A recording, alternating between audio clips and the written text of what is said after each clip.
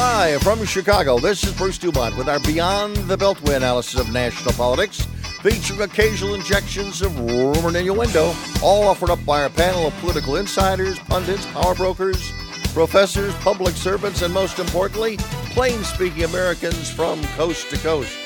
Tonight, featuring commentary by Democrat Phil Beverly, moderate Republican David Cohn, Brian Lambrick, Libertarian, and pro-Trump nationalist Jennifer Nevins. Our program tonight coming to you from our own base at the Paul and Angel Harvey Studios in downtown Chicago in the National Radio Hall of Fame studio. And again, that's at the Museum of Broadcast Communications in downtown Chicago. Thanks for being with us tonight. Phil Beverly, you're one of our Democrats. You're our sole Democrat this evening, at least you're a card-carrying Democrat. Based on the way in which what you've seen of the hearings and the way the hearings have been covered, do you think there's enough new evidence out there that's going to change the mind of any United States senator or many independent voters that voted for Donald Trump 4 years ago? No senators. I think they're pretty much set. And that's ironic, because acting as jurors for them to have opinions about something without having seen the evidence is a little sort of questionable to me. I think there's a very small percentage of independent voters that will be swayed. I think it's a small percentage. Jennifer Nevins also joins us. She is the closest thing to a pro-Trumper this evening. What's your reaction, Jennifer? Closest thing. I'm like totally all in. But anyway, my impression, I agree. I mean, I think everything's baked into the cake. I think that people who are against Trump are still against Trump. People who are for Trump are still for Trump. And I think it does pinch on the independents, just like the election in 2020 will. I think the polling, and I'm really gratified by this, seems to indicate that this is not gaining traction with the independents. But yes, I suppose there is a remnant for whom the impeachment hearings are going to carry some weight. David Cohn, you are a moderate Republican with the Union League Club. Nice to have you back with us. Has there been benefit to these hearings, or has it been a waste of time? I think there's been benefit to going through the process and having a process go forward as it did previously with other impeachments, to see whether there is evidence that the president engaged in misconduct that rises to the level of impeachment. The Constitution spells out that duty for the House. And in my view, and I was someone who was a Hill staffer during the Clinton impeachment and watched that play out, I think that there has been a parade of witnesses that have established with great credibility that there is something there. The question now is, as Phil has suggested, whether this is going to move anyone who had a hardened position on the president before the hearings began. But I think there's a lot of material to consider. Brian Lambrick, you are our literally card-carrying Libertarian from DuPage County, just west of Chicago. What's your reaction to what you've heard and read about thus far? My reaction is that this is dreadfully boring and it's going on. And the problem with libertarians when it comes to an impeachment trial is that we basically believe every president within our lifetime, possibly even going back to Woodrow Wilson, as Judge Napolitano recently said in an interview with Nick Gillespie for Reason, that there's so many reasons for every president to be impeached that the fact that it's coming up now over something like this seems silly and seems trivial. We've been going to war without getting a declaration of war from Congress, which has to authorize that. We've had two presidencies where that's happened. Why has there been no talk of impeachment for that? Is it silly? He said silly stuff. Has this been an exercise in silliness, Phil? No, I don't think so. I think it's the constitutional obligation for oversight, if for no other reason. And I think people don't understand the two parts of it. Well, he's not going to get removed, so they shouldn't do it. It's like, well, no.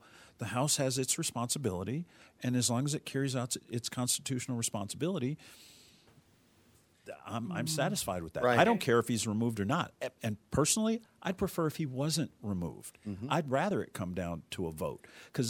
And not hearing him say, it's all fixed. A vote by the public. Okay. Exactly. Let the voters decide this, but let them decide knowing full well this is who you get. And I'm not saying that what he did was silly. I'm saying the procedures that's dragging everybody through it is silly with the money and the time that's being spent on it. As I mentioned earlier before, this week we had a reauthorization of the Patriot Act for another 90 days that was buried inside a spending bill. To me, that's a huge problem. That thing itself is unconstitutional on so many levels. So to hear you say we have a constitutional problem, what the president did, breaking the Constitution never seems to be something that the executive or legislative branch cares about previously. Why now is it suddenly an issue? Jennifer. I think that the main danger of what happened, whether you think that the Democrats were justified in doing what they did or you don't, which in my case I think obviously that they don't, is that now there's a new precedent that the Republicans can use or other Democrats can use, that you can do impeachment hearings any old time you feel like it.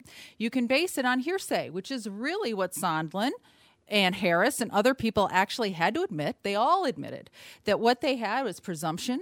They overheard things. They heard it second, third, or fourth hand. And so what is to stop the next administration, when the House does flip, at some point it will flip back to the Republicans, and if there's a Democrat president, what is that to stop them from saying, you know what, the bar has been lowered and we want to impeach over hearsay, because that's the new precedent that we have, and David the Democrats Cohen, are to blame. Do you see it that way? No, not at all. I have to push back here because we have had testimony, we have seen testimony from witnesses that goes well beyond hearsay.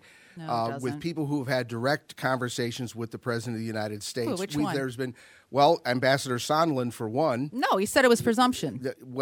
Look, It was presumption. There is an overwhelming body of evidence that has been produced demonstrating that the President attempted to use the office that he holds, the promise of military aid, which, by the way, had been appropriated by the U.S. Congress. I used to work for an appropriator. Mm-hmm. The president decided to withhold that money and to withhold the promise of a White House meeting in exchange for this meeting, for the Ukrainians to act upon this conspiracy theory, and to specifically announce an investigation into political domestic rivals. David, because you mentioned that you worked on the Hill with an appropriator, John Edward Porter, former congressman from the North Shore, do you believe in your heart this is the first time any president has ever used leverage, I'll say leverage, to get what they want from a foreign nation that was waiting for foreign aid?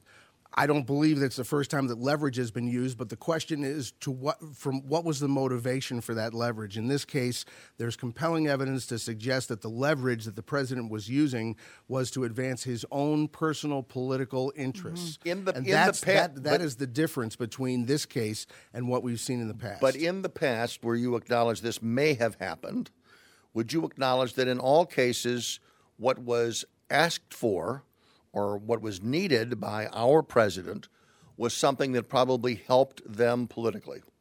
It's possible. One can't know for sure what happened in years and decades before.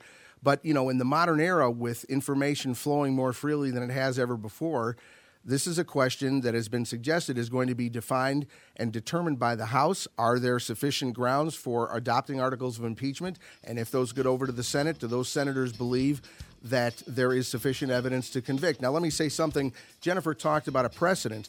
The other precedent that's being set here is the precedent that says if a president of the United States wants to use appropriated funds as well as other kinds of favors that he or she is in a position to grant to compel a foreign nation to engage in what is basically domestic political concerns of the United States, is that okay?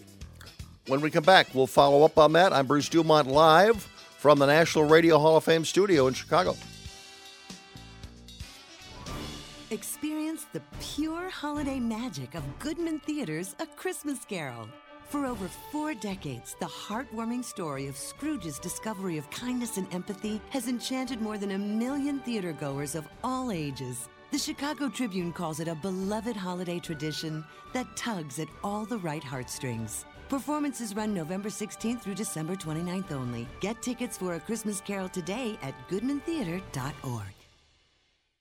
The economy is not working for everybody, especially those in jobs where unscrupulous businesses keep wages lower by hiring millions of illegal workers. Those businesses could use the government's E-Verify system to prevent illegal hiring, but they refuse. What's best for the country? Let businesses continue to hire illegal workers? Or require E-Verify, raise wages, and recruit left-behind Americans? See what voters want at everifyworks.com. Paid for by Numbers USA, because numbers count. Really escaped with our lives. Bruce Dumont, back in Chicago. Thank you very much for joining us. And Jennifer, you wanted to make a point during the break about where you think Congress has overstepped its bounds going after the president. I don't know if By the way, would you acknowledge that the testimony has brought out, and may not have proven to your liking, they've brought out the possibility that the president might have used his influence to try to get information on the Biden investigation into Burisma. Yeah, I think maybe he would have loved to have seen that happen. Absolutely.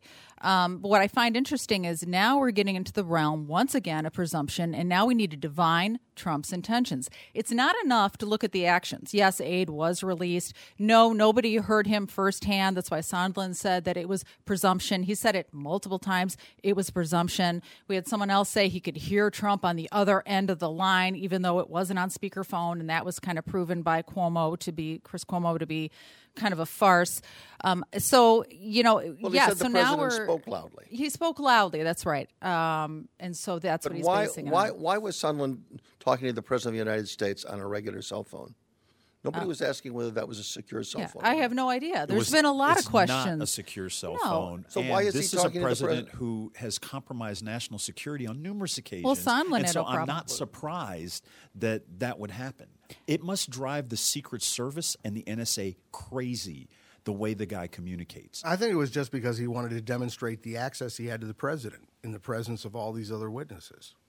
Right. It was simply an ego stroke, frankly. I want to make a point. Do you agree that what I forgot his name overheard the young aide who testified, Holmes, I believe. Yes, Holmes, yes. Do you believe that when he asked Sondland what had been said, Sondland gave a summary of what the president said? He did not say he heard the president say certain things. He said the president was loud and he was there. But he asked Sondland after the phone conversation what the president said, and then he gave his interpretation of what Not quite. He asked Sondland, what does the president really think about Ukraine? Right. And Sondland's response, without hesitation, is the president doesn't give an expletive about Ukraine. Right. That was the word. Those were the words that he heard directly from Ambassador Sondland. So that was not speculation. He asked him about the president's views on Ukraine. Could that be Sondland's interpretation of what the president said? Or do you think it was so egregious that there was no interpretation needed on that? Well, when Sondland was pressed about this at the hearings, he said, yeah, that sounds like something I would say. And I don't think that he said it casually. I think he said it because having had a relationship with the president, having been a major donor to the president, having been appointed by the president to be the ambassador to the EU, he had a pretty good idea of how the president's mind works and what the president's views are.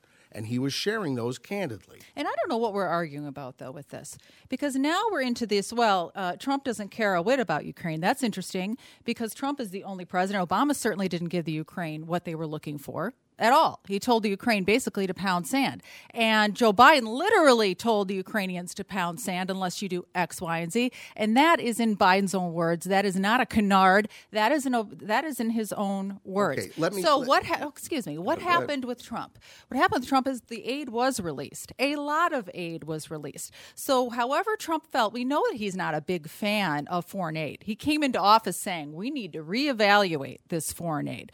So he reevaluated the foreign aid. And I have to say, and David says he's a moderate Republican, and I believe him. There are a lot of moderate Republicans, people in the shadows, people who've worked for both administrations. We've been hearing that a lot lately, who are very much against Trump. Some of us like to call it the deep state.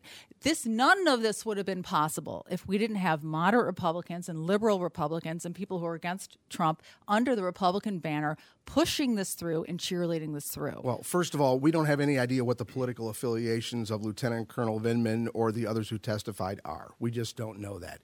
Secondly, when Vice President Biden was trying to put pressure to remove the corrupt prosecutor who was then in charge of Ukrainian prosecutorial powers, he was doing so in concert with virtually every other democratically elected nation in Europe. There was widespread condemnation of the prosecutor's corruption. It's not as if Joe Biden was going in there trying to get somebody out of power as his own personal mission. That was official U.S. policy at the time. And it his was son official just happened US to make policy. $50 million.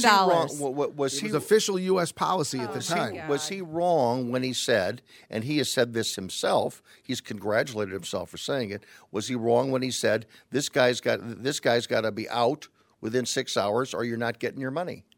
Now, how is that different from what people think Trump did? Because he was articulating U.S. policy, Bruce. U.S. policy at the time, the Obama administration's policy, was that this corrupt prosecutor should be removed. It was a view held by numerous other democracies across Europe. But he was holding up appropriated money, and that appropriated money was not going to be released unless this other nation acted in the way that he wanted it to happen. And that investigation included activities of his son. They wanted an actual prosecutor in there who had some integrity, not somebody who had a history of corruption and mistrust. Why can't we give... Ryan, do you see a difference here?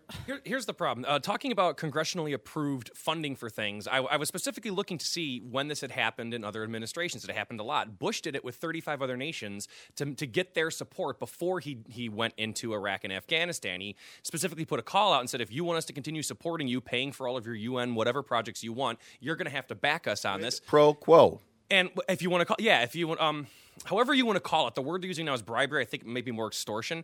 President Obama did it also with regards to CIA torture. There were other countries that we were trying to cover up the torture that had happened during the Bush years, and Obama basically ended up cutting it by outsourcing it to the Saudi Arabians and the Pakistanis, so they could do it much more ethically now than we did. But the point is, these were other examples of them holding back money from other nations in order to get what they wanted, and they did it, and nobody talked about impeachment when that happened. What either they incident. wanted is the point. It wasn't for personal or political gain. Correct. It was in the interest of the country. You may not agree with Obama's policy positions, but they are the policy positions of the United States, not of Barack Obama, not of George W. Bush. If Bush wants countries to get on board with him going into Iraq and says, look, I'd really like to help you with that, but I'm going to Iraq and you're going to... I may disagree with us going to Iraq because it was a huge mistake militarily, and there was no gain for him personally.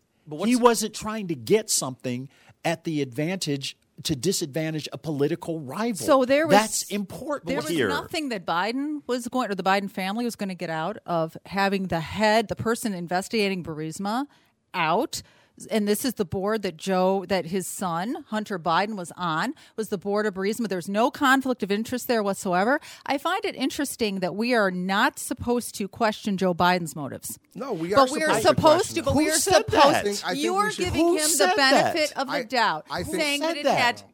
David said when you're saying that this is government policy, and why isn't Barack Obama or anybody else in the Western Alliance coming forward and saying, leave Joe Biden alone? That was our policy that he came there to represent. But we haven't heard anybody say that. It's been crickets. So I don't believe it. To the contrary, during the interrogation of one of the witnesses, it was brought to everyone's attention that when this was when she was being before the Senate for a confirmation during the Obama administration. Who's she? The Ambassador Lucensko? The woman. Dr. Rice. Dr. Rice. When Dr. Rice was testifying, it was brought up that when she was before the Senate during the Obama administration for an appointment she was going at that point, the Obama administration came to her and briefed her on the Biden. The Obama administration had concerns about the appearance of impropriety involving Vice President Biden and the son's involvement with Burisma. Right. So the Obama administration was aware of this. This was not a surprise. The national media never made a I'm point talking of about it. did the Obama administration and the Western Alliance, I've heard a lot of people say, oh, he was just doing the bidding of the Western Alliance. Did they sign off on Joe Biden saying, if you don't remove this particular prosecutor? We don't know that. That's what I'm saying. Well, we don't know that. Well, it'd be nice if they spoke up, because if Joe Biden is being targeted, I mean, he's a Democrat candidate, he's close to Barack Obama, hasn't gotten his endorsement you know, yet. see, How come we haven't heard anything? Let's from him? ask the $64 question to you, Professor, because the last time we were on this program, you said you did not see anything. There was no appearance of impropriety between Vice President Biden and his son in Burisma, which kind of shocked me that you said that. But how badly, if at all, has Joe Biden been hurt by all of this conversation in the national dialogue? I think he's been hurt politically, not by the conduct, but by it becoming a distraction. And it provides an opportunity for people who might have tepid support because he's sort of the establishment guy, and support him because he's the establishment guy and he can beat Trump and all whatever that narrative is, to say, well, maybe I can look at somebody else. And then I think you see the party sort of now spiraling a little bit, going, oh, we need another establishment guy because we can't go with, Mayor Pete, and we can't go with, Bernie because he's just angry, and Elizabeth Warren too far out on the left. But So, other it's Democrats tough. have publicly acknowledged that there was an appearance of impropriety. Right. And that appearance wasn't good. And that appearance was known by the Obama administration. I know Susan Rice was asked about this, and she said it was common knowledge. She said it was common knowledge. I don't recall ever reading stories at that particular time about this situation. No. It wasn't common knowledge. No. Well, it if might it- have been common knowledge within the administration. Well, it if certainly it- wasn't known by the general. I want to hear your answer, but we do have to pause. 1-800-723-8029 from the National Radio Hall of Fame studio in Chicago, from coast to coast and border to border and around the world. This is Beyond the Beltway. We all want more time with our dads, brothers, partners, friends, and our sons. Time for more conversations, more catch-ups, more of what life's all about. Now is our time to make it happen. Together, we can stop men dying too young by tackling the big issues: prostate cancer, testicular cancer, mental health, suicide. It's time to act. Sign up or donate at Movember.com to help change the face of men's health. Every year, millions of Americans use opioids to manage pain, and reliance on opioids has led to the worst drug crisis in American history. That's why the CDC recommends safer alternatives like physical therapy to manage pain. Physical therapists treat pain through movement, hands-on care, and patient education. No warning labels required. When it comes to your health, you have a choice. Choose physical therapy. Visit MoveForwardPT.com to find a physical therapist in your area.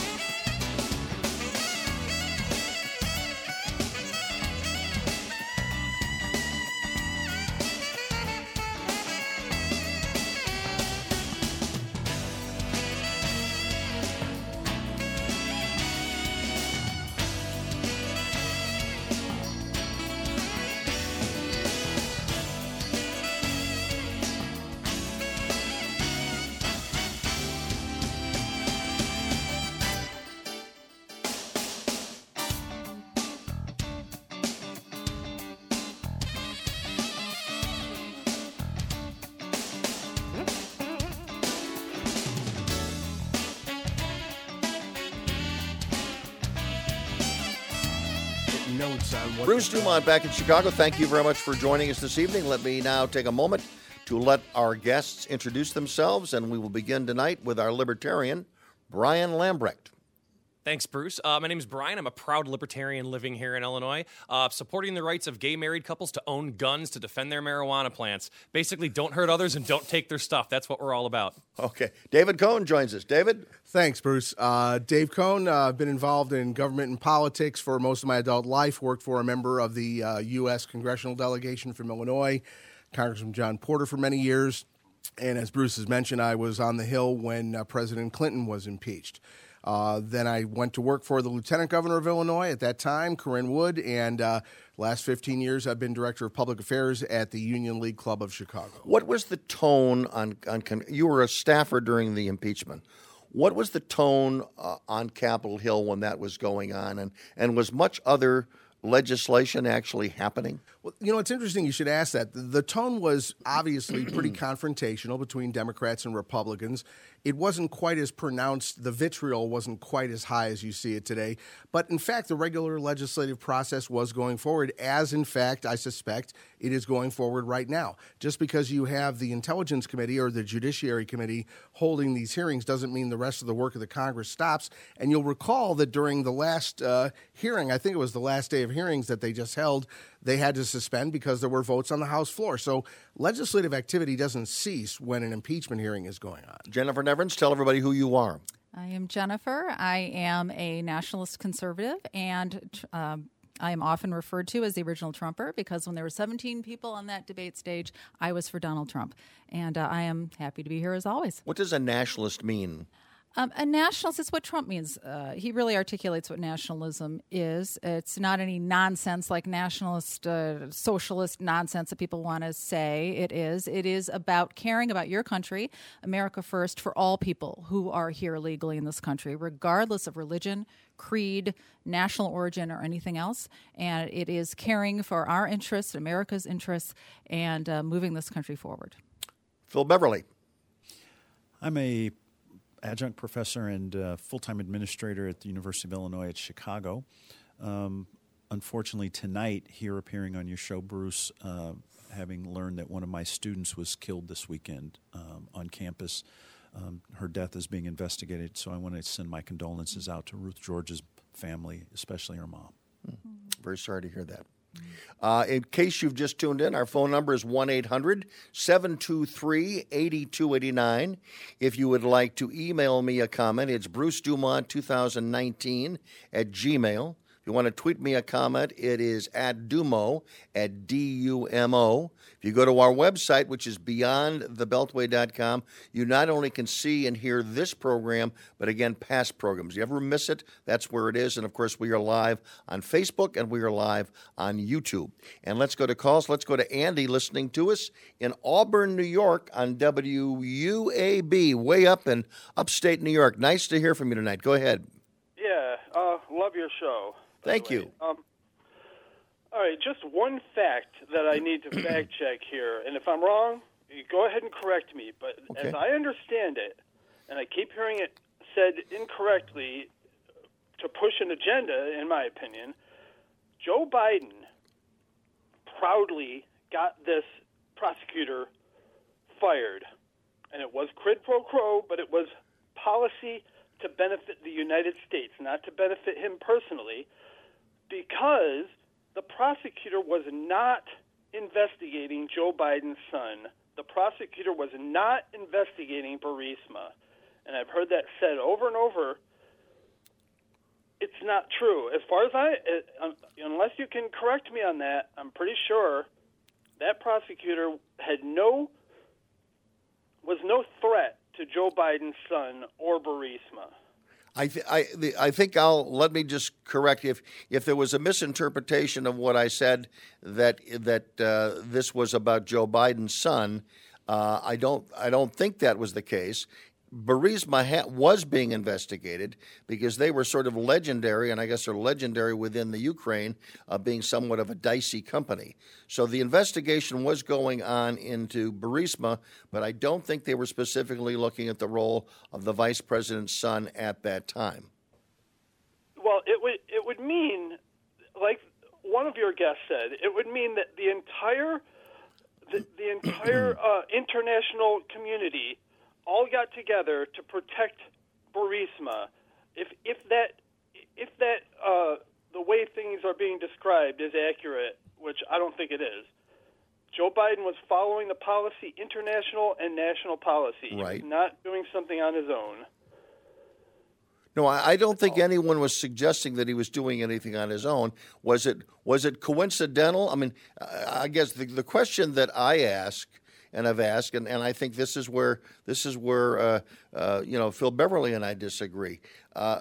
When you were the vice president of the United States and you have the responsibility for a portion of the world that includes Ukraine, I don't think it's a good idea for your son to accept a paid position as a member of the board of a company within that country that has a dicey background. He either should have said to his dad, should I take this?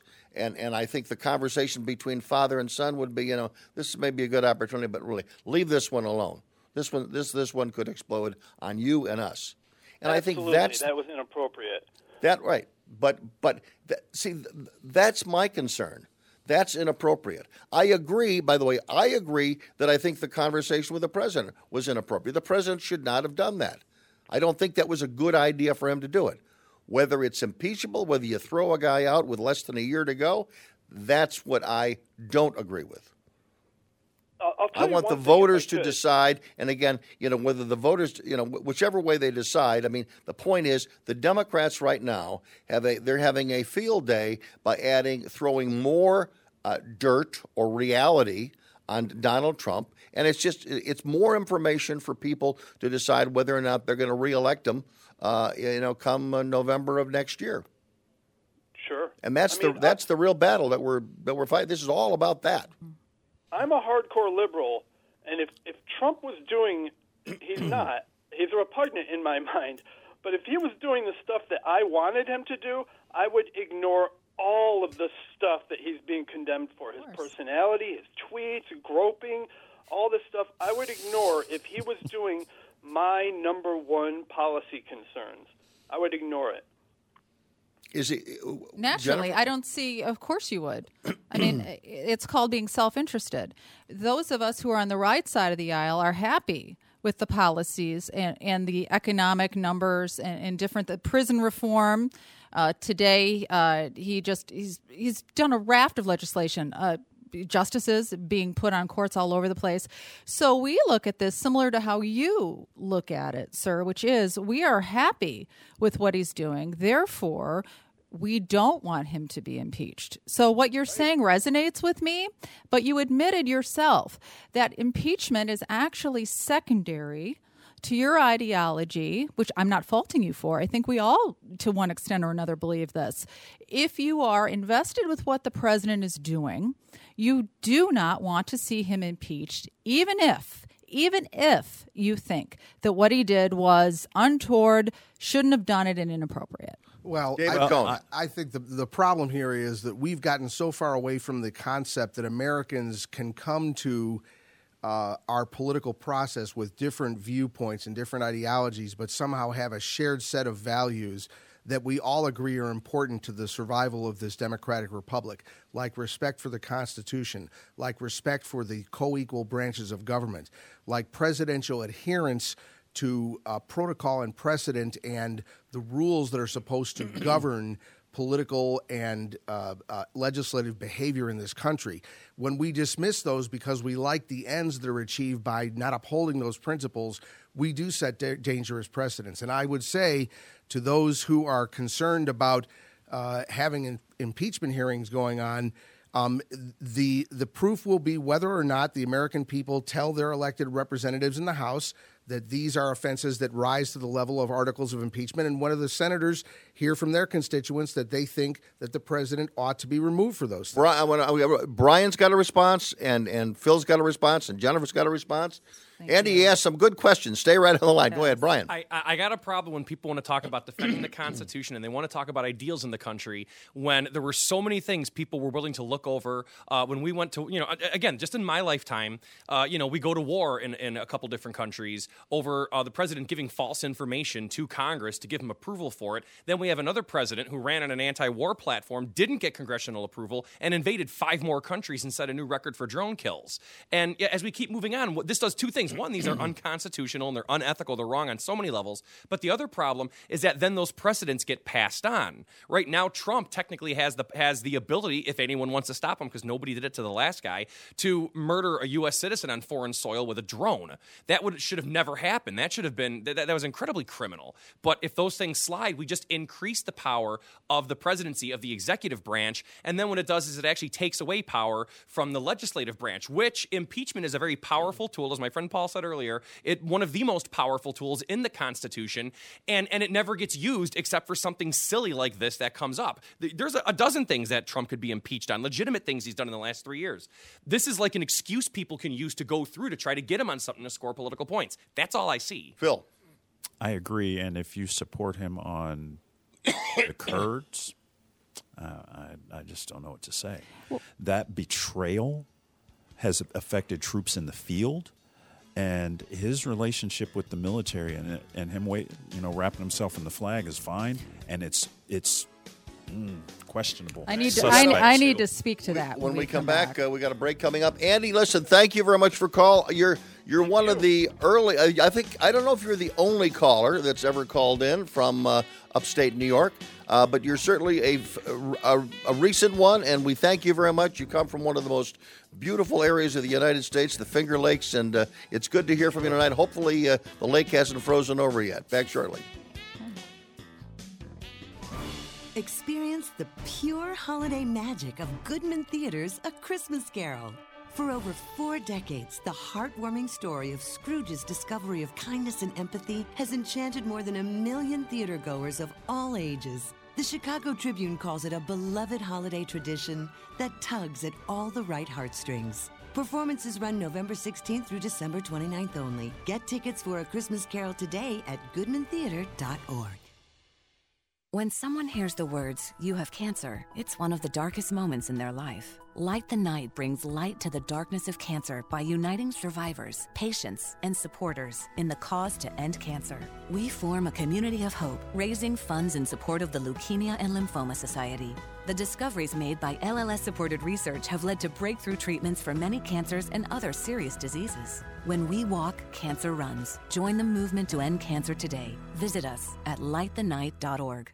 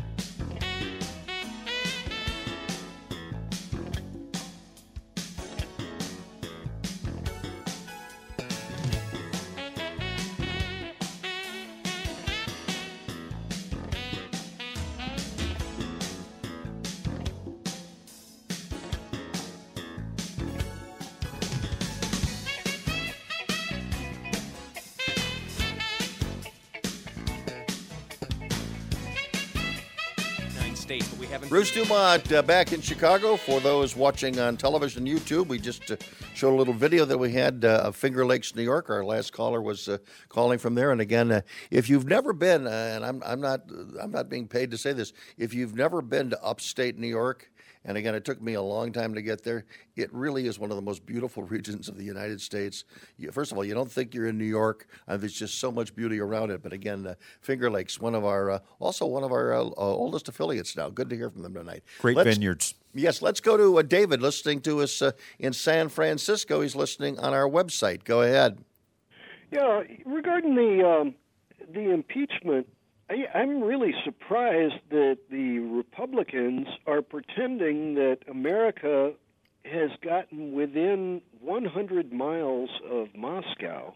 You know, if you look at Ukraine on a map and you see that we're sending weapons within 100 miles of Moscow, and, you know, it's as if ever since 1918 when the Tsar fell and the Soviet Union was created, we've been trying to bring them down.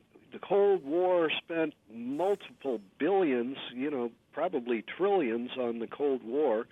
And now when we're 100 miles away and Trump cuts off the spigot and leaves the Ukraine defenseless, the Republicans are all for it.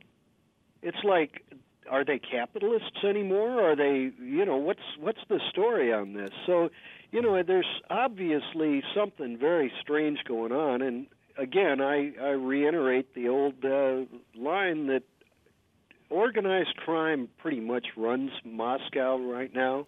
Organized crime is the oligarchs, and organized crime is not a government. And so we should probably offer statehood to Russia, and then we'd be able to investigate these oligarchs. We could RICO them, and we could balance America's budget.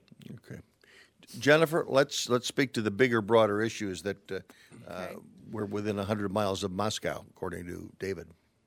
I'm not really understanding what that remark really was. Being 100 miles in front. I think that, I'm reading between the lines that he thinks that maybe we are in Russia's hip pocket and that we are in close proximity to Russia, which might feed into the caller's possible view that Trump is beholden to Putin and doing Putin's bidding by holding up the aid to the Ukraine. Is that what you mean, David? I'm not sure. Pretty much. Yeah, I thought that might be where you were going with this. But let me ask this question, and if the Democrats believe that Donald Trump is either a Russian agent or beholden to Russia, all right, he becomes president of the United States, and it is, if you go beyond all the controversy that we're dealing with right now as to whether or not he used his influence to try to get an investigation into Burisma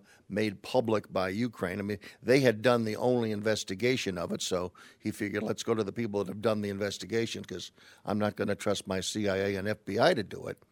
But what came out of that is the aid that the president sent and the Trump administration and the Republican Congress sent, they were stronger weapons. Mm-hmm.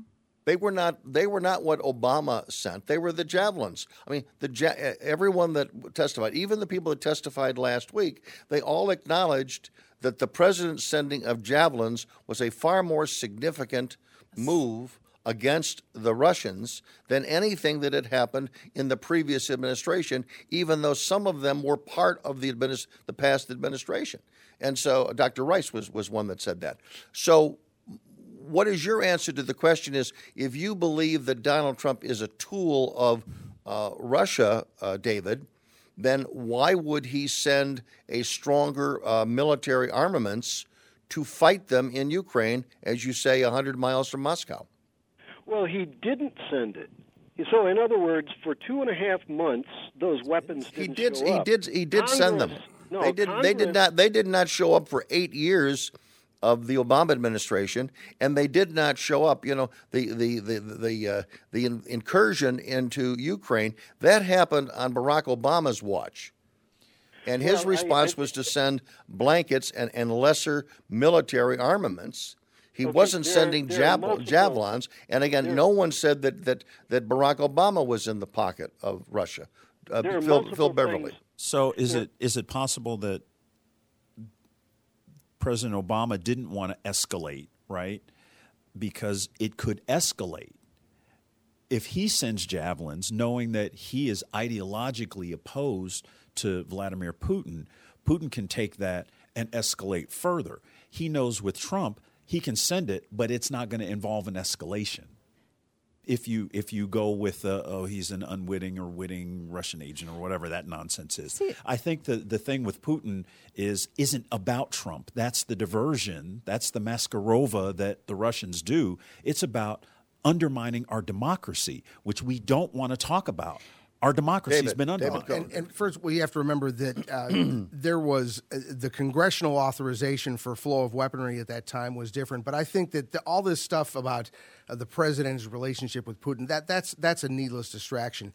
The fact is that the military aid and armament that had been withheld had been approved by the Congress, and it was released only after the whistleblower complaint became public, and the public pressure to release it became too extreme for the administration to ignore. That's the picture that appears to be coming about As right part now. of that picture, would you acknowledge that there's some in Ukraine that didn't even know it was on hold? There may have been some, but we've had witnesses from Dr. Rice and others working for the State Department indicating that they were getting frantic emails and calls from their counterparts in Ukraine saying, what's the problem with the military aid? Where's the money? They did know about it. All right, on that note, we are out of our broadcast and our discussion, out of the discussion for hour number one. I'm Bruce Dumont from Coast to Coast and Border to Border, live every Sunday night from the National Radio Hall of Fame studio in Chicago. Back shortly with another full hour. Don't move from where you are.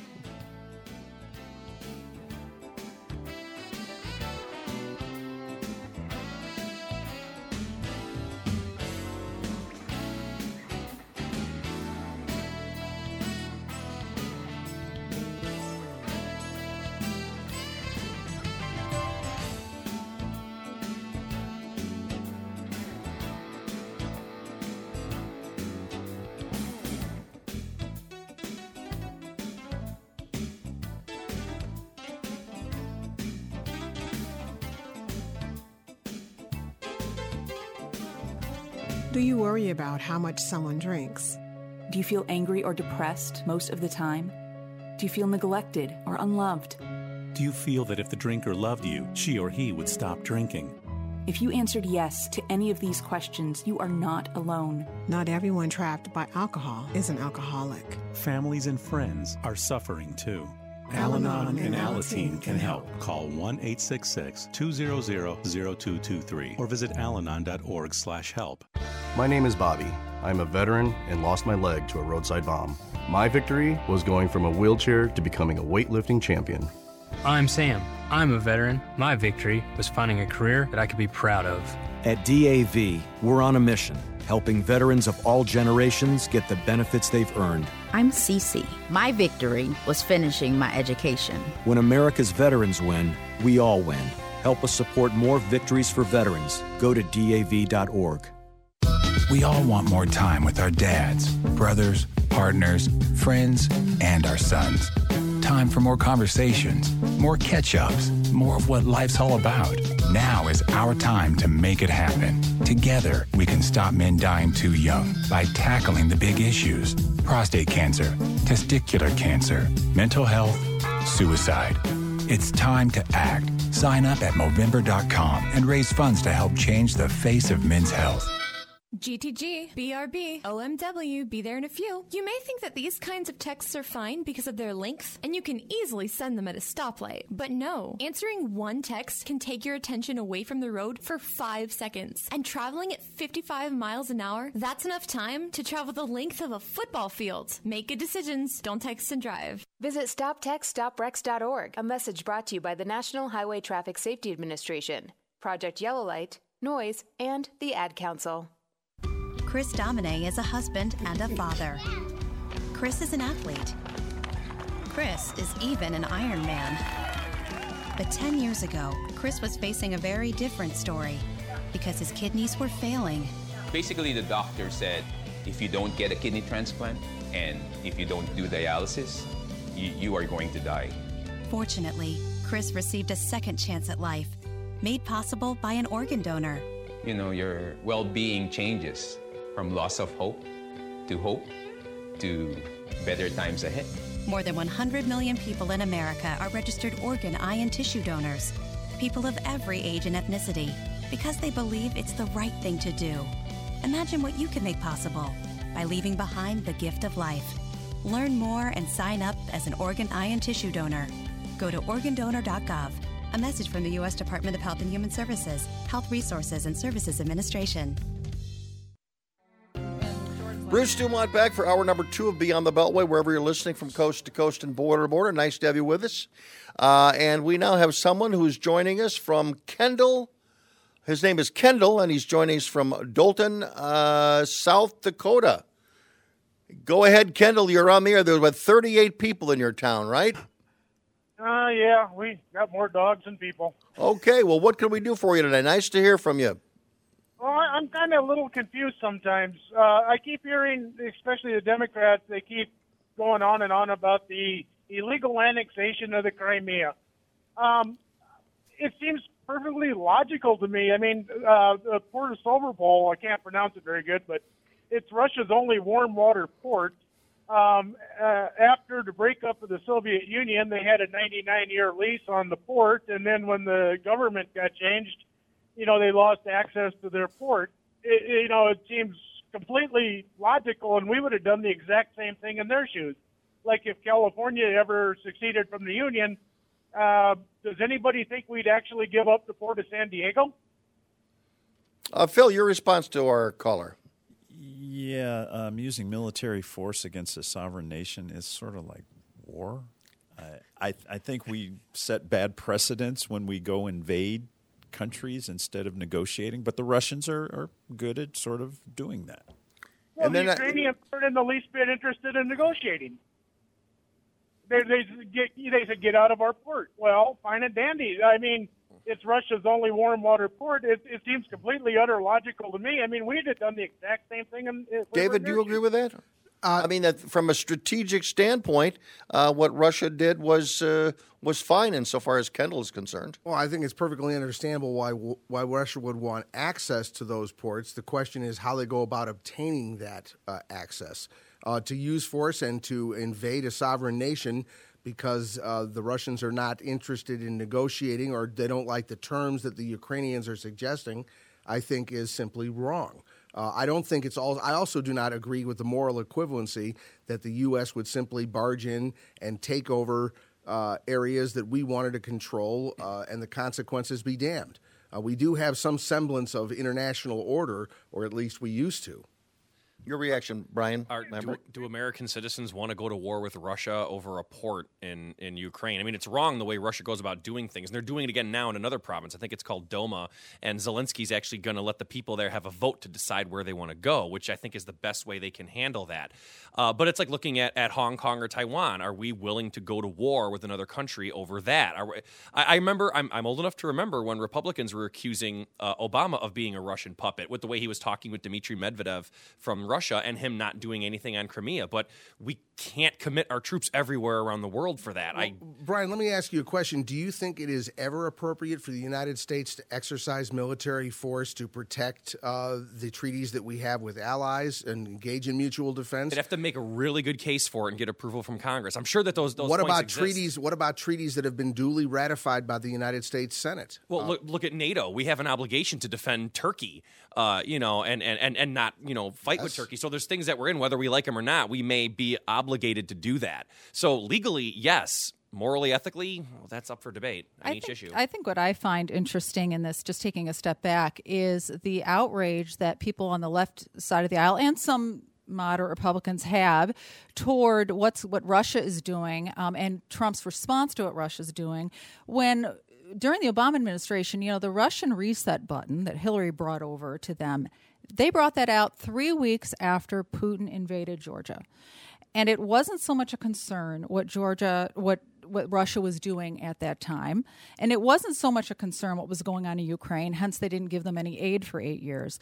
But when Trump comes to the fore and he becomes president, it is all of a sudden he's a puppet of Putin, which I find outrageous considering he murdered or had 200 of Putin's mercenaries murdered in Syria, affixed sanctions, and has armed Ukraine. But somehow Trump is a puppet of Putin, and we need to be concerned with Russian aggression, which was really not the case in the mainstream when Obama was in power for 8 years. And I find that to be pretty disingenuous. Kendall, I want to go back to you to get your response to something.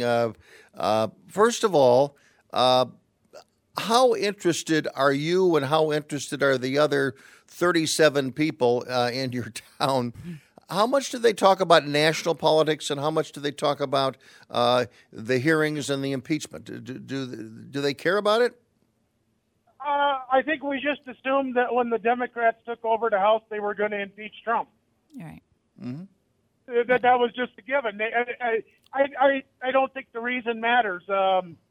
I have a neighbor who's extremely progressive, and I asked her straight up, would it matter to you if they impeached Trump, that you knew the reasons were completely false? Would it bother you at all? And she says no. Right. As long as Trump's gone, they don't care. The facts don't matter at all in this, I don't think. Mm-hmm. Well, the facts do matter, and we've had an abundance of them revealed during the hearings that we've just seen over the last couple of weeks. So I agree you shouldn't. They don't all agree with the facts, though. Well, look. And they're still facts. Well, that you no. don't agree with Well, something that's a fact we don't take is a a poll on problem. whether You or know not what? It something's is true. amazing. It is amazing. Let's talk about facts for a moment. It is amazing with a word, an objective word like fact, and the media puts forward facts all the time. But when it's gotten to the point where one person's interpretation of a fact doesn't mean that it actually is a fact. I have already said that everybody, including Sondland, has said, I presume, this was my impression.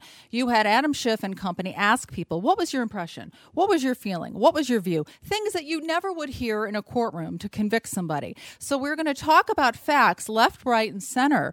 But we have to ask ourselves, whose facts? And it's not just arguing with what is a fact or isn't a fact. It's people arguing, are the facts something that makes something impeachable? Is it that high of an offense? That's what the debate is at. And let's be clear here. Impeachment is a political process. Yes, it is. So when we want to talk about rules and evidence and that's a non sequitur, quite frankly, because it's political. So let's go by what the political rules of the game are, not what the legal jurisprudential rules of the game are. You don't get to have it both ways. Yeah. And the politics is the politics. It all feeds the court of public opinion, which is what this show is about. And again, Kendall, thank you very much for calling from Dalton, South Dakota. Again, first time we've heard from them, and we hope to see you again and bring your other 37 fellow citizens to the show next week, okay? Thanks for calling. Let's go to Phil in Downers Grove. You're on the air. Hi, Bruce. Hello. Hi, love your show. Thank you. And I have a question for your panel because I'm really confused about this. Yeah. I watched Representative Stefanik question Ambassador Yovanovitch on PBS, okay? Mm-hmm. And what I got out of this is Yovanovitch confirmed during that questioning that the State Department was investigating Ukraine corruption and specifically Hunter Biden's conflict of interest during the Obama administration, okay? Yes. My question is this. If the previous administration was investigating this corruption, what is wrong with Trump asking about the same thing? Well, the answer is the Obama administration, and during the time that Vice President Biden was in Ukraine, the investigation was going on into Burisma. It was not an investigation of the Bidens, and it was being conducted by a prosecutor. There was universal understanding that he was corrupt. So it was not a policy of the Obama administration to investigate the Biden connection. There were questions raised about the propriety of Hunter Biden working for the company. We got to stop. That's a nepotism. Phil, so we're going to stop right now for a break, but stay on the line. We'll come back to you. Experience the pure holiday magic of Goodman Theater's A Christmas Carol. For over 4 decades, the heartwarming story of Scrooge's discovery of kindness and empathy has enchanted more than 1 million theatergoers of all ages. The Chicago Tribune calls it a beloved holiday tradition that tugs at all the right heartstrings. Performances run November 16th through December 29th only. Get tickets for A Christmas Carol today at goodmantheater.org. The economy is not working for everybody, especially those in jobs where unscrupulous businesses keep wages lower by hiring millions of illegal workers. Those businesses could use the government's E-Verify system to prevent illegal hiring, but they refuse. What's best for the country? Let businesses continue to hire illegal workers or require E-Verify, raise wages, and recruit left-behind Americans? See what voters want at everifyworks.com. Paid for by Numbers USA, because numbers count. Sumont back in Chicago. We've got Phil calling from Downers Grove. He's on the line with us. Phil, a follow up on what you've heard thus far. To repeat the question or what? No, did you have any response? Because David responded to you. Do you have any further comment to make? Yeah, the comment I got is when I watched that, basically the ambassador confirmed that part of that was looking at Hunter Biden and the corruption. Specifically, she acknowledged that when she was questioned. Yes. She did that, and that was yet that wasn't necessarily big news to me. That was news. It didn't get a lot of play. But again, the comment was that there were questions raised about the propriety of Hunter Biden working at the firm. Was it a conflict of interest? Right. But no one has ever found or alleged that there was criminal wrongdoing going on. No one has. So no one that I have heard has said that, other than it is the appearance of impropriety. Right. And I think Phil, a couple of weeks ago, kind of stunned me when he didn't think there's an appearance there. But a lot of other people who've had the Democratic seat disagree with that. And Phil, I think the difference here is that here we have a president of the United States who is pushing for investigations that could implicate one of his strongest political rivals. That is suggesting that a foreign nation should get involved in what Dr. Hill described as a domestic political errand. That's the problem. Okay, listen, Phil, thank you very much for your call. We do appreciate it. We do have a response here from Grant listening to us. He said that he's very concerned about the way the Republicans seem to be taking the Soviet or the Russian disinformation and using it as part of their talking points. And he said the news of this past week made clear there is nothing patriotic about supporting the Republican Party. David, you're a Republican. Yeah, I think that the point there is that, as Dr. Hill made clear in her comments, this narrative is something that's been promulgated by the Russian security services themselves. And to the extent that we buy into it uncritically, we're helping to advance that narrative. That's not a good thing. I think we have to remember that the United States has had a long-standing position of skepticism when we're dealing with Russia because their interests are antithetical to the United States. And administration after administration, Republican and Democrat, have upheld those principles. And suddenly we see a weakening of that resolve, apparently, which, as a Republican who believes in domestic security and believes that the United States has a role to play in confronting Russian aggression, that concerns me greatly. During the election of 2016, however, Donald Trump was very clear that he just said, we don't necessarily have to be enemies with everybody. We can talk with everybody. And clearly his message to the voters was, we can be friends with Russia. He said that we can be friends with everybody. Korea. So my question to you is, now, Republican voters heard that. They also heard for years, John McCain, who certainly was a war hawk when it came to the Russians. He thought they were the world's worst people on the face of the earth. And Republican primary voters had a chance to vote, and they did, and they nominated Donald Trump. And Donald Trump made the same case during the campaign, and Donald Trump became president of the United States. So aren't there a number of people out there who agree with the president's position and may disagree with your position?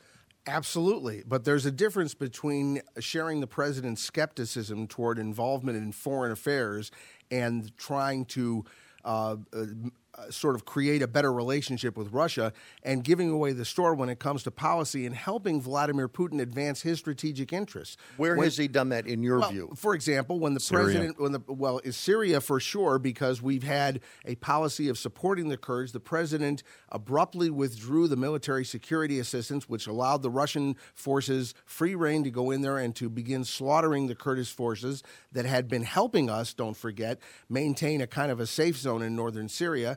That and the fact that you have the president going to Helsinki and on a stage with Vladimir Putin saying, I don't really think that the combined judgment of my own security forces is correct. I believe Vladimir Putin when he talks about Russia's non-interference in our elections.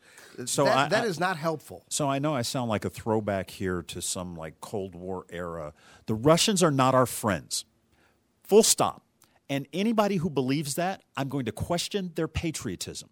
They are not our friends. Their interests are opposite our interest. So anybody who is supportive of them, I can't understand. I can't wrap my head around that. To what extent do we take that and move towards a possible conflict with the Soviet Union, or Russia rather? At what point do we say, you know what, we agree with that, but you know what, push has come to shove here, and it's time for us to get the troops and send the boys off to fight somewhere? Do we do it or not? I mean, Democrats usually have been opposed to that because I think the tough-talking rhetoric against the Russians generally have come from Republicans with also some hawks within the Democratic Party, virtually all of whom are gone. So what I understand about going to war, and I hope the civilians in the audience and on the panel understand this, the military is the last people who want to go to war. I understand. I am one of those people that I do not want to use military force because that means our diplomacy has failed. And so all the stuff leading up to that needs to be better done. If that's sanctions, which that may work. If it's international pressure, whatever it is, that's the last option. And if that's the last option and we got to do that, then it's going to depend on where. Do you believe there are forces on Earth, and I'm not limiting this to Russia, do you believe there are forces on Earth that no matter what, they're not going to accept diplomacy? And the only way you're going to get their attention is a slap to the head. Like Kim Jong-un? Perhaps. Yeah. I believe that there's... Or in the Middle East? China? No, China... I don't think China would understand force. China plays the long game. They're better at playing the long game than we are. Well, so force for them is only domestic. I want to hear from our other side of the family. What I wanted to ask you, Phil, about regarding Syria, we had troops there, and it wasn't even that really many that were in that northern part. 2,000. But the question is, what are they there for? Are they there to guard against Turkey, or are they there to stop Iranian influence, or is it Russian influence? Was it against, Assad's Syrian government, or was it there to support the Syrian defense forces, the ones that we weren't fighting against, but the ones that we armed? What exactly were we doing there, and what were our specific interests at that point, or was it just supporting the Kurds? And the Kurds have multiple issues too, and multiple factions. There's a lot of things going on in there. So what? You could make a case for us fighting against Russia and being a Russian puppet based from week to week. And I'm asking this because I don't even know exactly what our plan was from Obama through to Trump. It's kind of a mess. I got to take a call. Tom, listening to us in Sharon, Pennsylvania, on WPIC. Go ahead. Good evening, Bruce, and happy Thanksgiving to you and your panel and everyone there. Same to you. And I have two requests, and I hope if we run into a break that you hold me over. The first one is for Jennifer. And Jennifer, I really appreciate your being there. And you're holding up the Trump side of the argument very well. Roger Stone was convicted on all 7 counts by a jury pool in Washington, D.C. that voted, or at least they're registered, 93% of them voted for Hillary and 7% for Trump. What's wrong with that picture? I think we need a change of venue for all these trials that are going on regarding these political issues from Washington, D.C. to a federal court where it's more 50-50 or at least far less 93-7. That's point one. Let's let everybody respond to that. What do you think, Jennifer? Well, I have never heard that point made before. We all know the concept of moving a trial to an area that isn't change of venue. Yeah, change of venue. Thank you. But that takes a defense, Roger Stone's defense or other people's defense, Paul Manafort's defense. It takes a savvy defense. And that argument that you just made, I think that was an argument that maybe should have been made because, yes, in D.C. and New York, there were a couple trials that took place in New York. These are areas that are, pardon the expression, hotbeds of anti-Trump and anti-Republican feeling. So I think you have an interesting point. Phil, what do you think about that idea? I am not familiar enough with the jurisprudence that says that political ideology should be a consideration in a trial. I get that you're supposed to get a trial by a jury of your peers, and my understanding of that peerage is that it's geographical, and that's where the crimes were purported to have taken place, and so you get the jury that you get. David Cohen. Well, I think it's ludicrous to speculate about the political leanings of those who were selected for the jury pool. But secondly, we have to point out that in a criminal trial, such as the one that Roger Stone underwent, there is a process of voir dire where the counsel on both sides have an opportunity to interview the witnesses to try and see if they have any political bias. Do you have any background that might render you incapable of offering a fair and unbiased judgment on these facts? So unless you're suggesting that our jury trial system itself is non-functional, I just don't see how that is. Can you say OJ trial?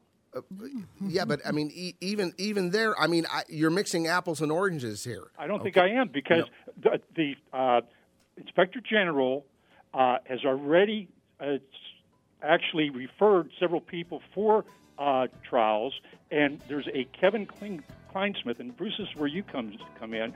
If you could get Dan Flynn, who's a senior editor of the American Spectator, because he just recently wrote an article in the American Spectator entitled CNN Bombshell, FBI Lawyer Altered FISA Warrant.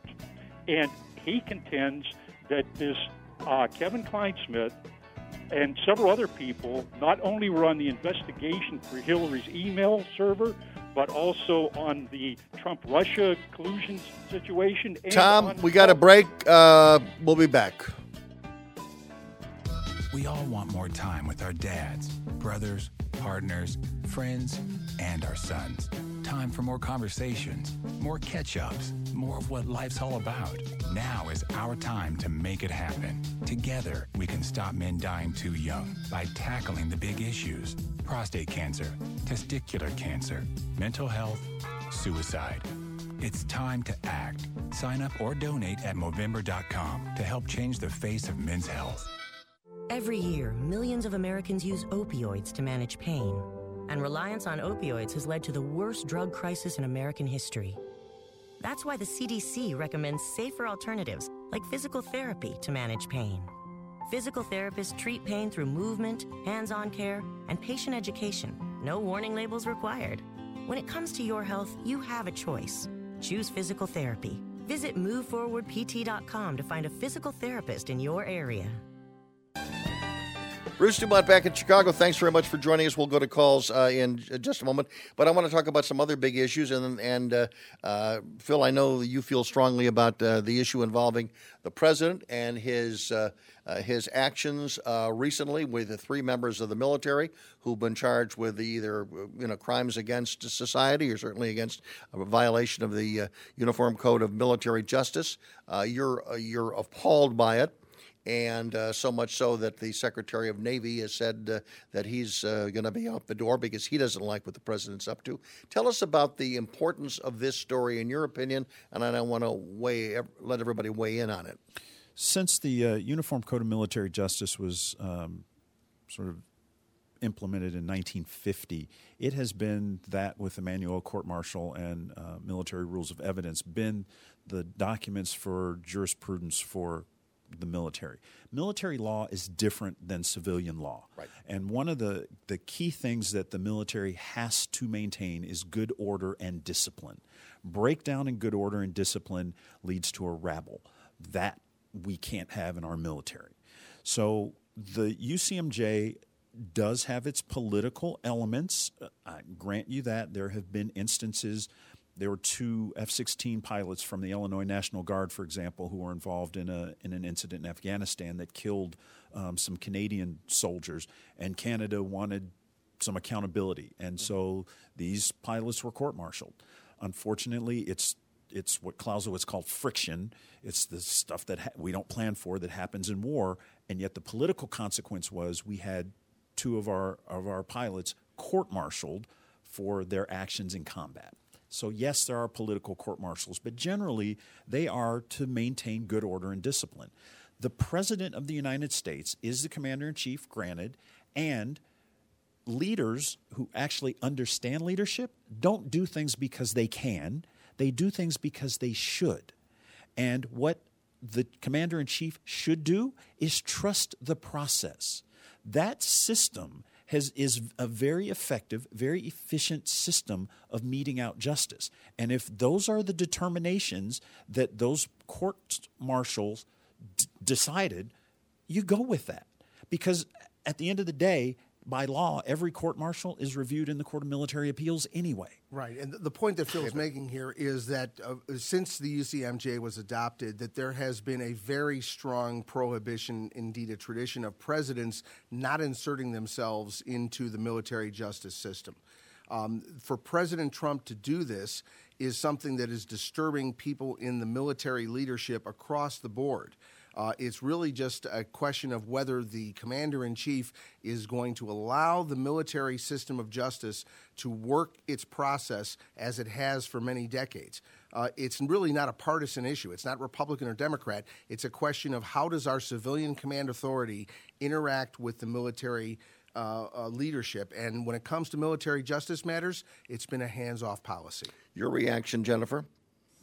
My understanding, and I haven't been following this too closely, unfortunately, but my understanding is that this Spencer, Commander Spencer, was fired by the Navy Secretary, if I'm correct on that, because he went to the president in contravention of his public statements. He went to the president and tried to make a backdoor deal. That's violating the chain of command. That's a different question. We're talking about the president's insertion into the sanctions that are being proposed for this Navy SEAL and countermanding that. What you're talking about is the dismissal of a official within DOD for going outside the chain of command. That's a different question. Well, it's a different question, but I think it is somewhat related because this individual was terminated. You know, I think the impression might be out there that Trump terminated this person or that, this person quit in protest, resigned in protest, but he was in fact fired because he tried to do a backdoor deal with the president, which the president rejected. So, but not saying your point is invalid, but I'm just adding that. But part of this discussion, it seems to me, is that you have the wife of at least one of these participants. She was on Fox News all the time. Yes, I mean, she was going out in the public making her case, much like Patty Blagojevich has done that in making the case for Rod Blagojevich to be, pardoned by the president. And the point is, by using the court of public opinion, that is meant, at least in the people that do it, it's meant to usurp the military code of military justice. Undermines military authority. Yeah. It undermines them. It turns everything into a political football, and that's not what the UCMJ and not what military justice is about. If that happens once, it continues to happen again and again. I think self-regulation of the military, they can handle it fine on their own. Okay. Let's move on. Thanks very much. Let's go to Diane, listening to us in San Francisco. She's listening to us on KTKZ. Go ahead. You're on the air. Oh, hey. Well, this kind of goes back to goes back to something you were talking about earlier, and it's like, when Schiff came out and we had all those hearings and stuff, it's like all the opinions and the commentary are based only on Schiff allowing Democrat witnesses and questions, and that is hardly open debate. And it's like really necessary for conservatives to question witnesses and put up their own ideas, their own questions, and it's like everything is directed to undermine President Trump, including the media. Everything is directed to undermine President Trump, not to get at truth. But Diane, let me ask this based on the hearings that I have watched over the last couple of weeks. And I agree with you that Adam Schiff has not given the Republicans the wish list of witnesses that they would like to bring forward. And many of those that have come forward have been subpoenaed to do so. So they're not doing it voluntarily. The Democrats have had an opportunity to question those witnesses after usually a lengthy opening statement. And then they have gone back and forth and they've let the Republicans interrogate these same people. How is that not letting the Republicans question what the witnesses have said? Well, because I think, number one, Schiff will cut them off if they go... If their time goes over, which is clear, yeah. which is the go ahead, but go ahead with your point. I mean, if they go over time, I think both sides have been told to wrap it up.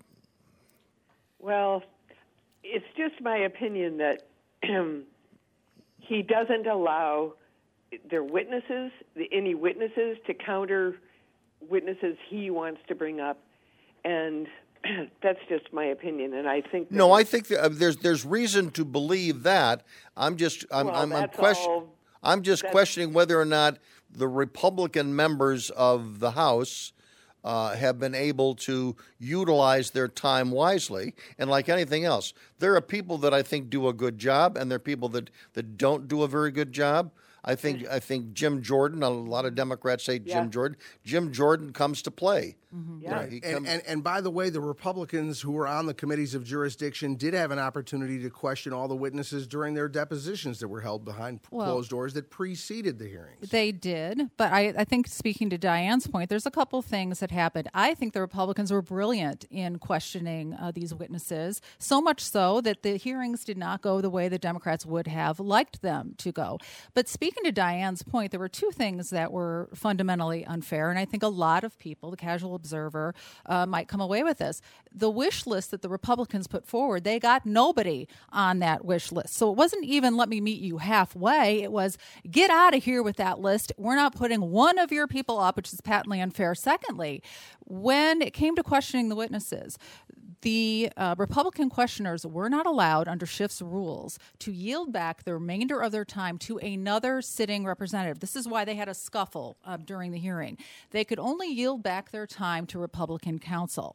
So there were two changes here that any person looking at this would say, you know what, that wasn't very magnanimous of you. Here we are trying to remove a president from your opposition party, and you're not exactly making it hospitable to the other side and giving the appearance, which I think would have been very important for them, giving the appearance of, hey, we are going to give you every opportunity, Republicans, to participate in this unencumbered. And they didn't do that. Was that a mistake? Look, first of all, I have to correct the record here, Jennifer. The rules of engagement at the hearings were the same for the Republicans and the Democrats. Yes, you had a chairman, Congressman Schiff, in charge with the gavel running the committee, but he could not cede time to other Democrats, just as Mr. Nunes could not cede time to Republicans.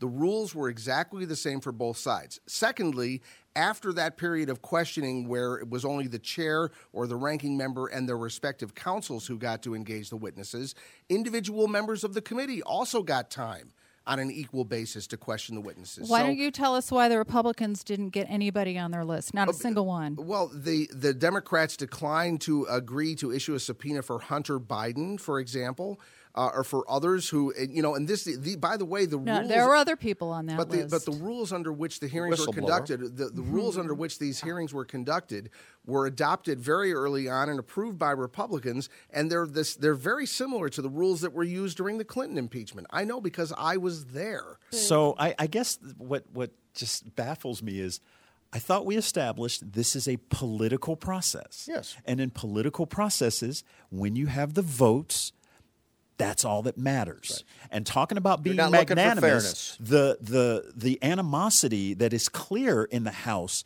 didn't start in 2000 19. Yes, It started a while This ago. is all very interesting because according to the Democrats, they say that this isn't, they say it's not a political process. They say it's about protecting democracy, and we are doing our constitutional duty, and that even if it costs us elections, and I'm sure the moderate Democrats are like, wait a minute, what are you saying? Even if it costs us elections, we must do the right thing. If that's how you feel, then you ought to let the Republicans put up any witness they darn well want. Well, they will be able to do that At if the indeed trial. there is a trial in the Senate. At You the will get trial. a lot more Can't wait. involvement in some of these other people that don't want to talk. They, too, will be subpoenaed.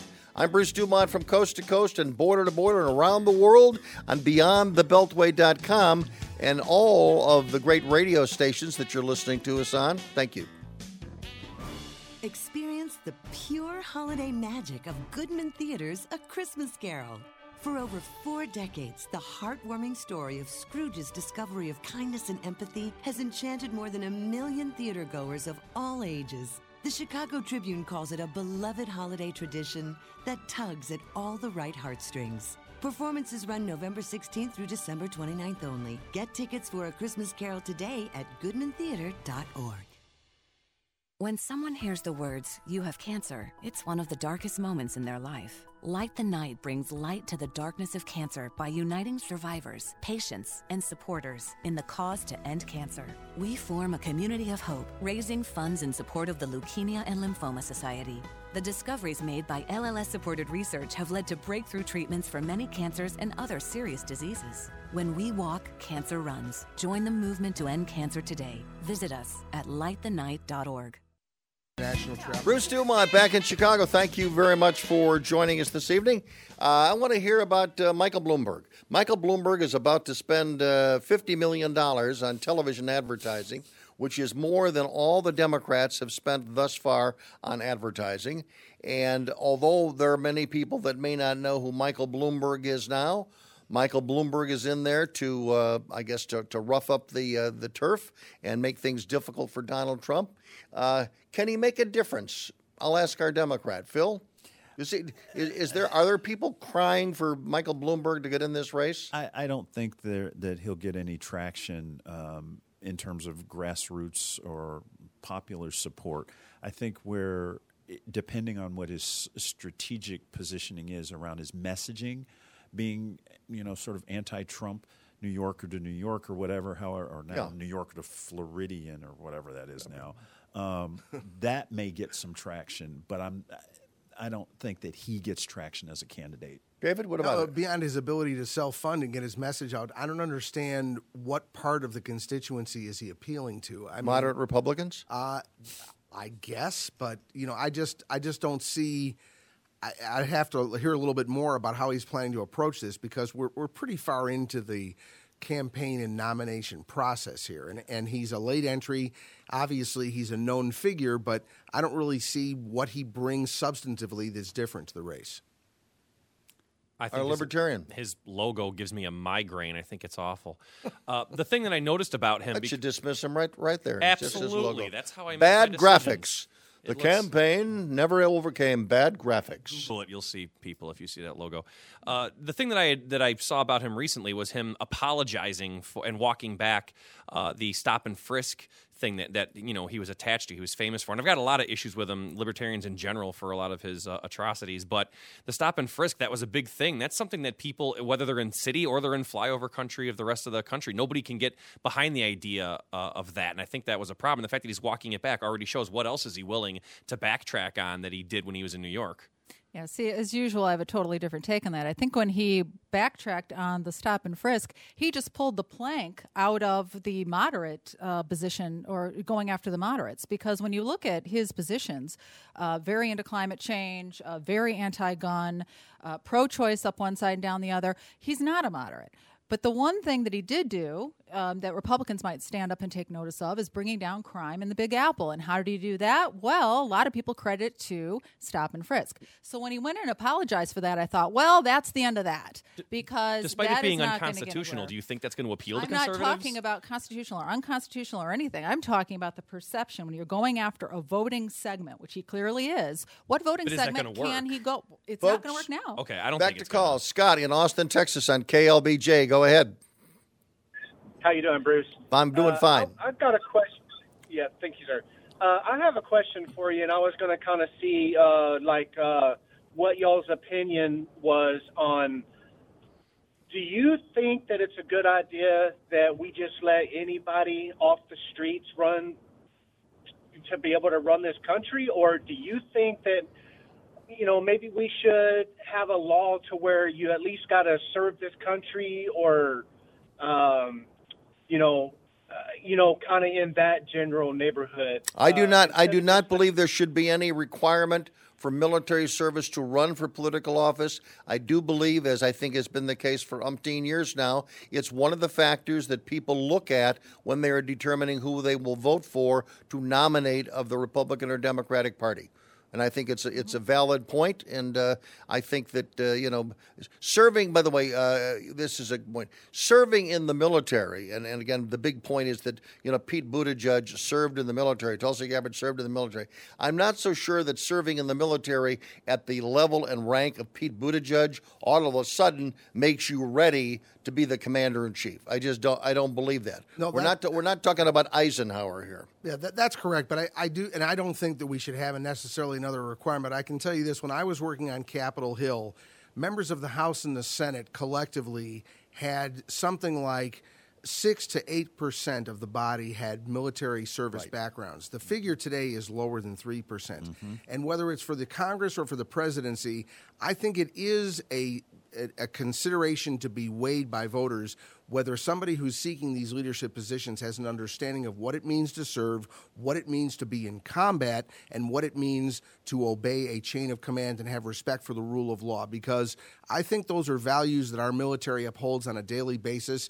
The men and women who are defending our constitutional liberties around the globe do have, I think, some unique insights that help them if they should choose to go into public service. Mark in Carmel, California, listening to us on KION. Go ahead, California. Hey, Bruce. So, listen, I caught the news at the break, and Nancy is backpedaling like crazy on this thing. I think she realizes they have a circular firing squad. I think she means going to the Senate. Yeah. They have a circular firing squad going on, and I don't see this coming to an impeachment vote because, frankly, they're scared to death of a Senate thing that Mitch has already said he's going to drag out to 6 or 8 weeks, and they can call whoever they want during the trial. And so I think even Obama weighed in on this last week by saying, whoa, guys, you're going way too left, way too fast. And I believe we saw a correction today. I caught the news at the break, which you guys don't hear. Yeah. And they're going, Pelosi's kind of backing off on this whole impeachment thing. And is she talking censure then? Well, hey, fine, censure. Quick, I want to ask our Democrat: would a censure against the president, to what extent would that appease the hard anti-Trumpers within the party? It won't. It won't. No. Okay.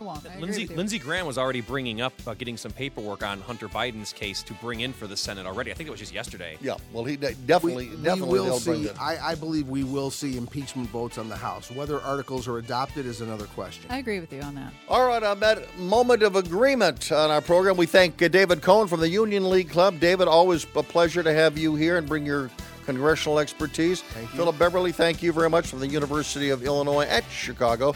Jennifer Nevins, the world's famous nationalist, pro-Trumper. And, of course, Brian Lambert, the world's most famous Uber driver, libertarian from DuPage County. We thank you all for being with us. Our thanks to Hector Pacheco and Anthony Marshall. I'm sorry, Andrew Marshall. And Fritz, who was that other guy? Fritz Goldman. We thank you all. There's no D in the name. It's Goldman. I'm Bruce Dumont. So long. We'll see you next week. Until that time, this is Bruce Dumont. Good night from Chicago.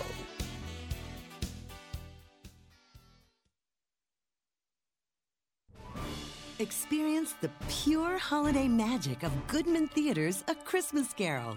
For over 4 decades, the heartwarming story of Scrooge's discovery of kindness and empathy has enchanted more than 1 million theatergoers of all ages. The Chicago Tribune calls it a beloved holiday tradition that tugs at all the right heartstrings. Performances run November 16th through December 29th only. Get tickets for A Christmas Carol today at goodmantheater.org. The economy is not working for everybody, especially those in jobs where unscrupulous businesses keep wages lower by hiring millions of illegal workers. Those businesses could use the government's E-Verify system to prevent illegal hiring, but they refuse. What's best for the country? Let businesses continue to hire illegal workers or require E-Verify, raise wages, and recruit left-behind Americans? See what voters want at everifyworks.com. Paid for by Numbers USA, because numbers count. We all want more time with our dads, brothers, partners, friends, and our sons. Time for more conversations, more catch-ups, more of what life's all about. Now is our time to make it happen. Together, we can stop men dying too young by tackling the big issues: prostate cancer, testicular cancer, mental health, suicide. It's time to act. Sign up or donate at Movember.com to help change the face of men's health. Every year, millions of Americans use opioids to manage pain, and reliance on opioids has led to the worst drug crisis in American history. That's why the CDC recommends safer alternatives like physical therapy to manage pain. Physical therapists treat pain through movement, hands-on care, and patient education. No warning labels required. When it comes to your health, you have a choice. Choose physical therapy. Visit MoveForwardPT.com to find a physical therapist in your area. Experience the pure holiday magic of Goodman Theater's A Christmas Carol. For over 4 decades, the heartwarming story of Scrooge's discovery of kindness and empathy has enchanted more than 1 million theatergoers of all ages. The Chicago Tribune calls it a beloved holiday tradition that tugs at all the right heartstrings. Performances run November 16th through December 29th only. Get tickets for A Christmas Carol today at goodmantheater.org. When someone hears the words, "You have cancer," it's one of the darkest moments in their life. Light the Night brings light to the darkness of cancer by uniting survivors, patients, and supporters in the cause to end cancer. We form a community of hope, raising funds in support of the Leukemia and Lymphoma Society. The discoveries made by LLS-supported research have led to breakthrough treatments for many cancers and other serious diseases. When we walk, cancer runs. Join the movement to end cancer today. Visit us at lightthenight.org.